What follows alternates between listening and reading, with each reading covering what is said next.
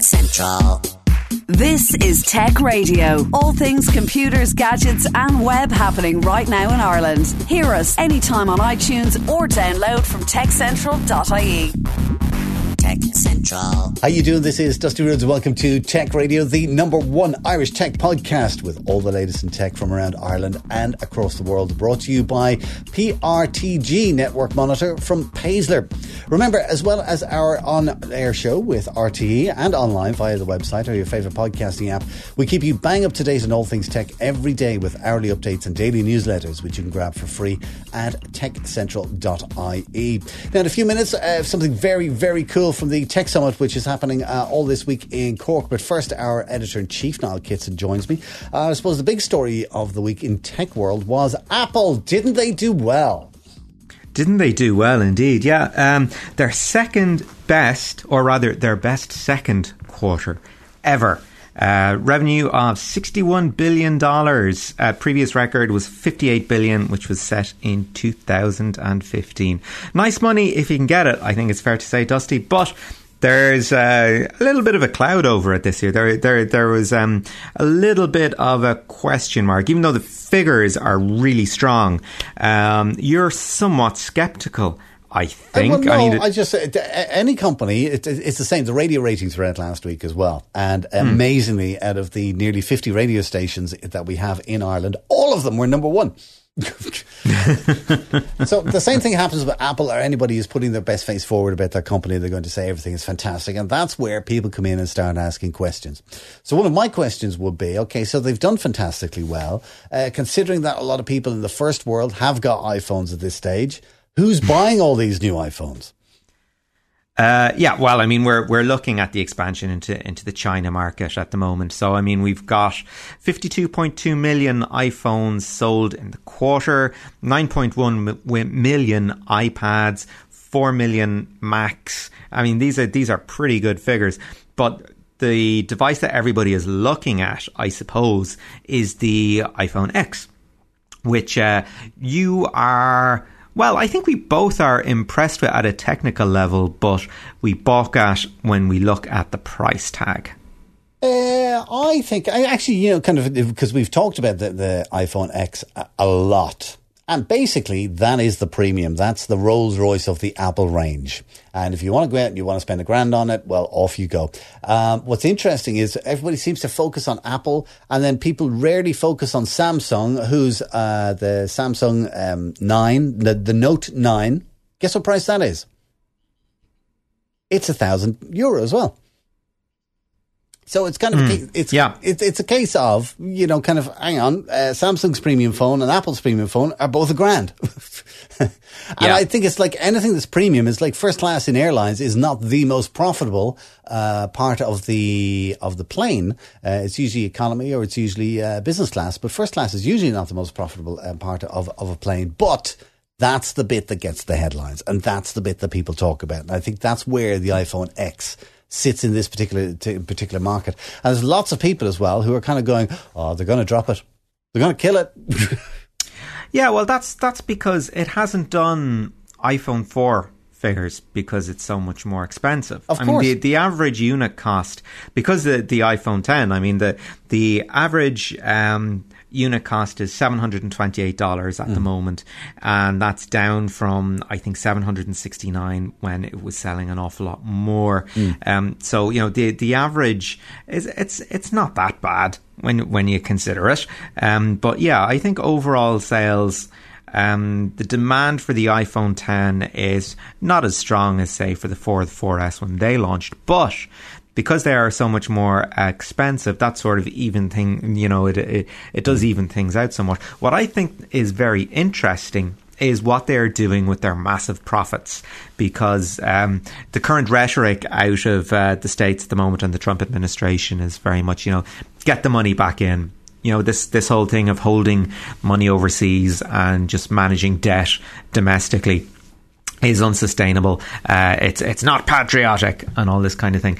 And, Apple seem to be slightly on board with it off the back of the huge corporate tax cut that has come to pass in the States. So they are buying back the money they're bringing back to America. They're not actually investing in R&D and jobs. They're buying back their debt, which is good news for shareholders.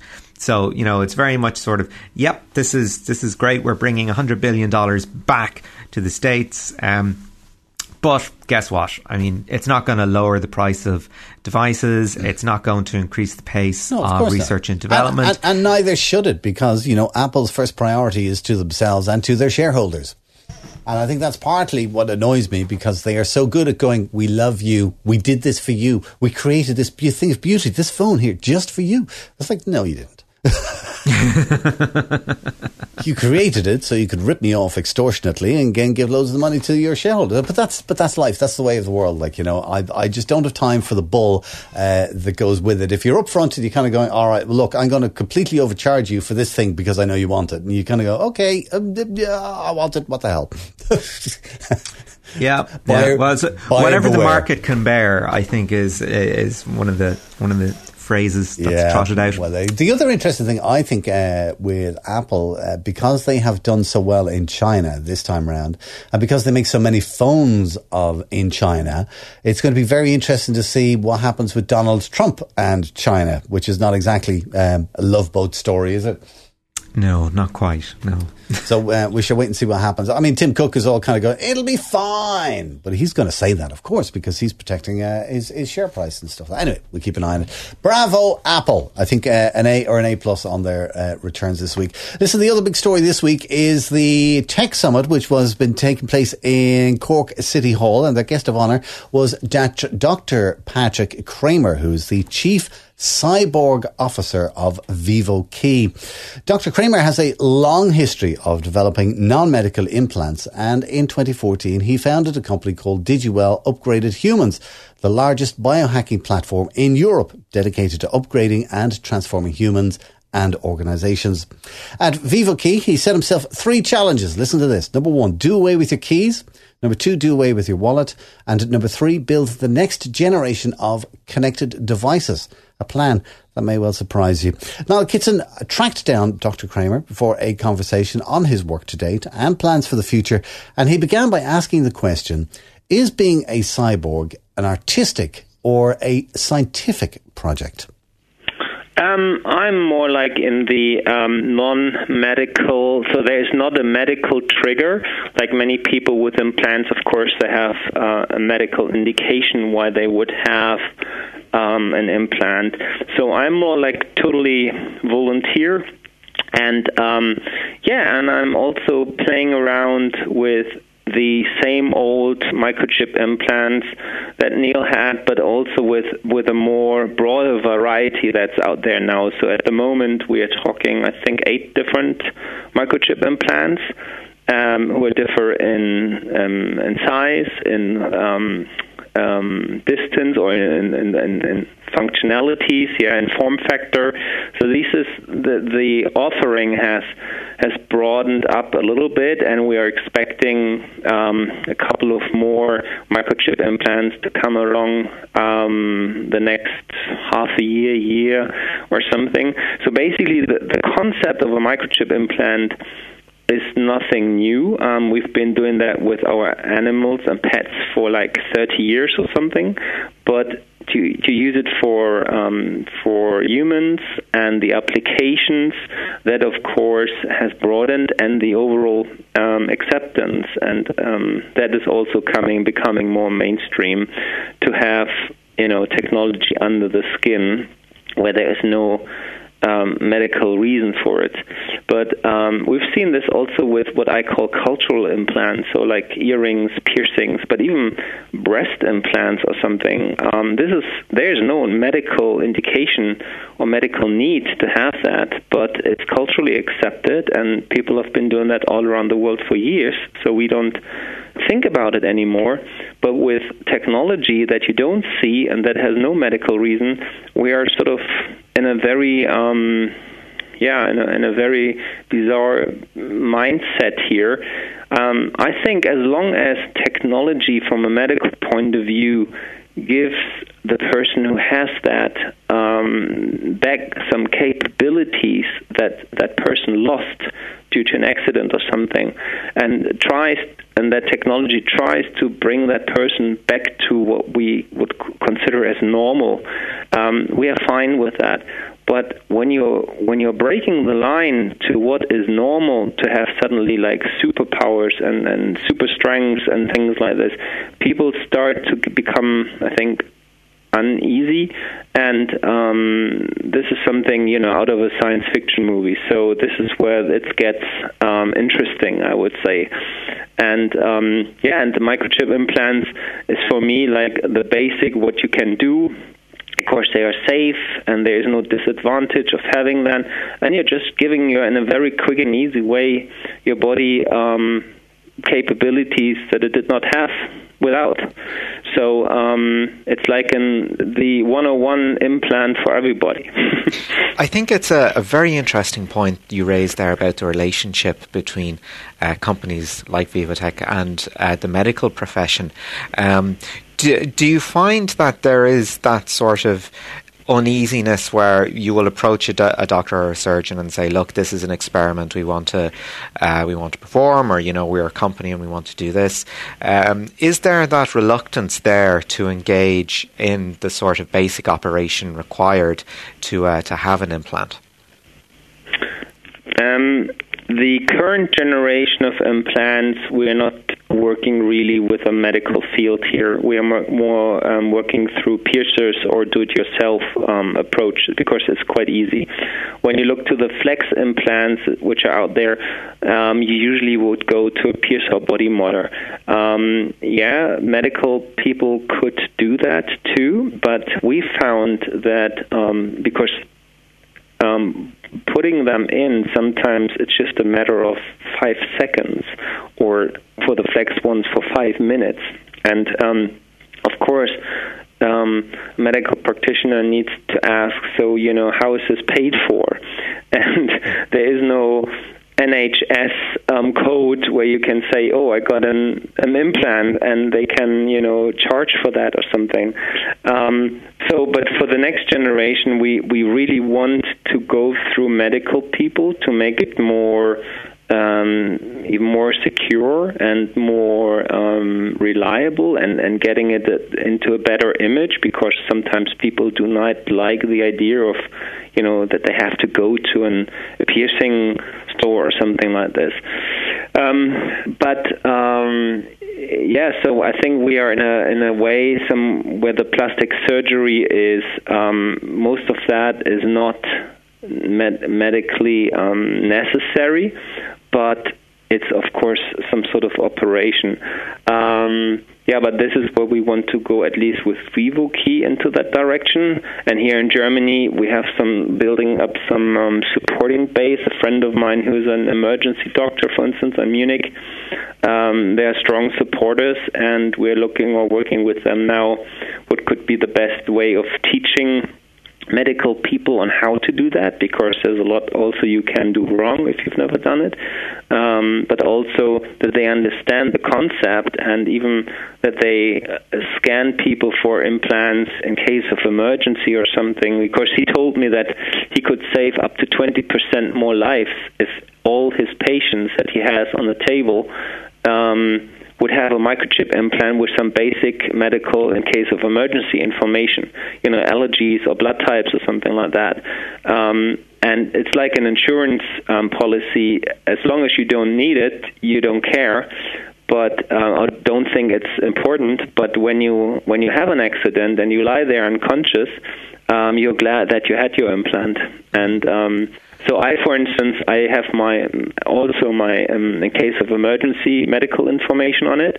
I hope I never need it, but in case, it's there. So that's for me a good, a huge plus.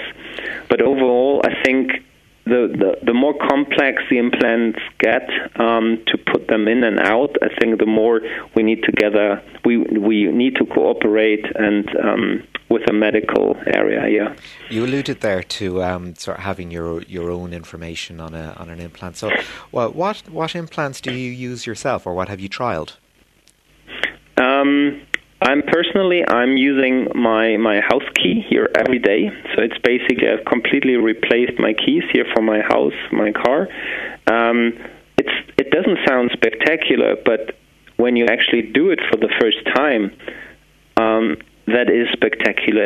It does something in your brain, because you're so programmed to leave the house only with keys, and now you're relying on a tiny grain of rice basically under your skin to get into your house. This is something you really need to experience and to test first. So very unspectacular and spectacular, but really like an everyday lifestyle, ease of life thing. Getting in the house, starting the car. I also use my implant for unlocking my PC and my smartphone. No passwords required. And I have my medical information. I also have my business card. And I've just been, as I said, with VivoKey, we've just been in London in an accelerated program for BioRevels. And Revel Bio, as I called, and we're in what's this, White City, I think it's a part of London near Notting Hill, and there's a totally modern building, state of the art. And the first day we were there, we checked their security system and saw it's a low frequency system. So we, of course, immediately cloned our badges, our cards onto our hands, onto our implants, and people around us couldn't believe it because it's also high tech. And then we used our implants to get in and out. So that was quite amazing. Yeah, and for me, that's basically what I'm using it for. As I said, it does not sound spectacular maybe, but it's so normal that I cannot even imagine not having an implant anymore, because it's so normal for me as for other people having the keys. Yeah. I think that raises a very interesting point there. If you're using implants that are but that are implanted under your skin, it also gives the opportunity to have additional information biocoded. So when you are using your door key or whatever, that it is specifically encoded to yourself. So and the same with unlocking your phone and unlocking your computer, that you can have that additional layer of information on top of, say, a password, a kind of two-factor authentication, if you will. So what you are touching upon is now next generation of implants. So at the moment, yes, it makes my life easier because I do not need to remember my passwords here. But with the next layer or with the next generation of implant with the VivoKey, we are talking about active cryptography. Difficult word. Sorry. So basically, the idea is to become unhackable and to give more, to have a more secure life, and not to be afraid of an digital identification theft and things like this. So basically, you don't need to have any passwords stored on your devices anymore, because you don't need them on your devices, because you're wearing and generating passwords as you need them in your body. And if you have nothing for hackers, to search for on your devices, you cannot get hacked anymore. So it's an active part of adding more security to your life. The whole idea is, when you look on the curves for Internet of Things devices, if I remember correctly, it is anticipated that by the year 2020, they reckon that we have about 50 billion Internet of Things devices. So basically, it's all getting interconnected, and we as humans need to, fit into that whole concept anymore. And how do we connect to all these devices? We do this via passwords. We don't like that. There are far too many. Do we do that via Face ID? maybe it's good for a smartphone, but I don't like it really much. Fingerprint is insecure. Voice recognition, London is now plastering the cities with cameras. Video surveillance is also not really like an option, especially not in Europe, here in our countries, and there are laws even against it. So how do we identify ourselves as the person who tries to interact with an Internet of Things device? I think that's going to be a main challenge for the future, because that curve, that number is definitely going up even higher. And having microchip implants under the skin, which have an encryption on board and things like this, would be a very easy and also cheap way of adding that extra layer of security and easiness that we probably would need in the future. So one of the other things that you're looking at is changing the way people engage with the internet, and that is by removing the need for peripherals and just engaging at the neurological level directly. So for some people, that's the cyberpunk dream. For others, it's absolutely terrifying. So tell me a little bit about the work that you're doing in this area and how it's being received. So basically, then we are touching upon the third part in my quotation when I talked about keys, wallet, and phone. So a vision that I have is getting rid of the phone, and I just simply cannot imagine that the iPhone 20, for instance, that we are holding that in our hands. We are already using all kind of augmented reality, big data, analytics, internet things already, but we are still holding a bulky device in our hands.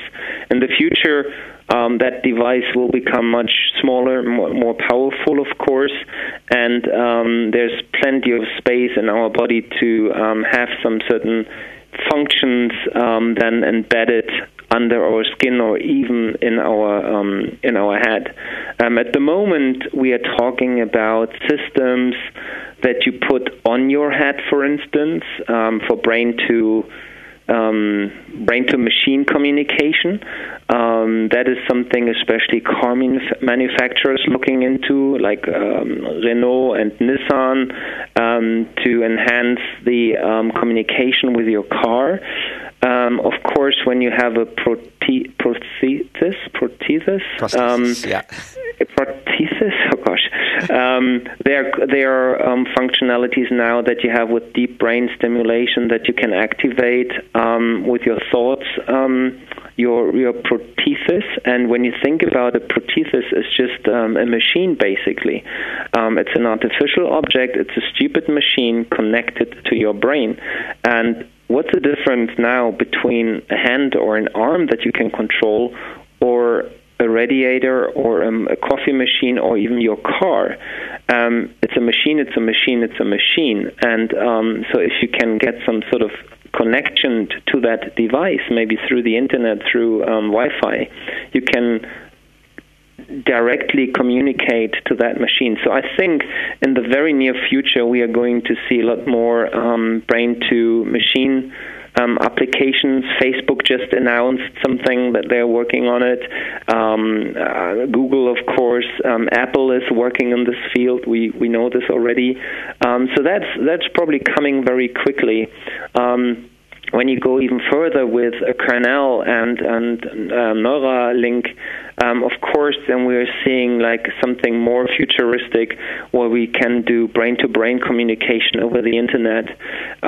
For me, this is like a logical step because you are simply replacing the phone in your hand through a tiny chip that's connected to your cortex. It doesn't mean that you have to, that someone can steal your thoughts or read your mind or something like that. No, it's the same concept of using a smartphone right now, but the way we interact with that kind of technology will change, and it will be so normal to remove all these laptops and PCs from your desk and these bulky telephones, and to have them miniaturized inside your body, because that's the next logical place, I think, where this technology belongs. One final point then I think we should explore then is the issue of ownership, because not everybody owns their laptop. Now, everybody owns their phone. A lot of time things that we use are issued to us through work. So what do you think, what sort of agreements do you think will have to be in place? I mean, will you always own your own implants, or will they be job specific? Wow, that's a good question. So first of all, I think when we talk about implants, it must be absolutely clear that this is something that is 100% voluntarily. So there should be no employer or nothing in the world that forces me to have like a microchip implant in my brain or something like that. I mean, talking about the current generation now, where you have a grain of rice under your skin is and when I sometimes I read reports, the government and they all have to be chipped, which is so stupid because you can remove them in 10 seconds. It doesn't make sense, yeah? But when something is far in your brain or something, of course, this only has to be voluntarily, and it's not something that must be forced on you. So that's a big challenge, and we must, as a mankind, we must make sure that this is not used against us. And I think the need to have that will be a little bit like it is today. So if you want to have some certain jobs today, I mean, you need to know how to work with your laptop. You need to do Word or Excel or PowerPoint. It's just something that everyone expects. Everyone. I mean, when you look on application CVs today, I mean, 10 years ago, people might have written they're good at, I don't know, Word or Microsoft Office package or something. I would argue that this is needed anymore today because it's taken just for granted. So if you don't have the right implant, you might not be able to participate anymore for competitive jobs. I think this could be the case, so that, for instance, on my example, twin brothers doing their school, and then at the end of the school, one is going maybe to America for a year, and the other is staying at home. They both apply then later on for the same job. The guy who was in America got a microchip implant for his brain and doing the internet in his head. The other is not capable of doing that. So as an employer, whom do you choose for the job? The one who's doing internet 1,000 times faster than the other guy? So that might showcase how we are going to be forced to use that kind of technology in order to stay competitive in our employment world, which is the same as we have today. It's just on a different level, I would say. Then people would go for it. They would upgrade themselves. They would do any kind of things. I mean, even today, people would rather take their own smartphone than asking their employer to have an employer smartphone. Of course, they're usually much better, and I can imagine that in the near future, in the next 40 years or something, there is no one without a brain implant anymore. Of course, that's something that makes us normal. Not to have one is maybe then as strange as it is today when you meet someone who's not, our age and is not having a smartphone. I don't know of anyone who is not having a smartphone. And that was Niall Kitson talking to VivoKey Chief Cyborg Officer, Dr. Patrick Kramer. To learn more about VivoKey, you can check out their website, which is VivoKey.com. That's almost it for our show this week. The programme is supported by PRTG from Paisler, which monitors your IT infrastructure 24/7 and lets you know about problems before your users or your customers even notice. So if you want to work smarter, faster and better, check out their system. It's at www.paisler.com. Just before we go for this week, Niall, do we have one more thing, a little story we couldn't get into the podcast that is available online? Yeah, well, you might remember we all love wearable technology, and one company that was had an interesting experiment with wearables 2 years ago was Snap with their wonderful Snap spectacles, and it looks like they're making a comeback. Oh, that's interesting. You can get the lowdown on that story and all things tech in Ireland with hourly updates, daily newsletters and more at our website techcentral.ie. Or of course you can listen to our programme each week online or Fridays at 5pm on DAB Digital Radio with RTE Radio 1 Extra. Until next week, from myself to studios and from Niall Gibson, thanks so much for listening. Have a great weekend. Get Tech Radio. Subscribe for free with iTunes or download on demand at techcentral.ie. Tech Radio is produced by digitalaudioproductions.com. Tech Central.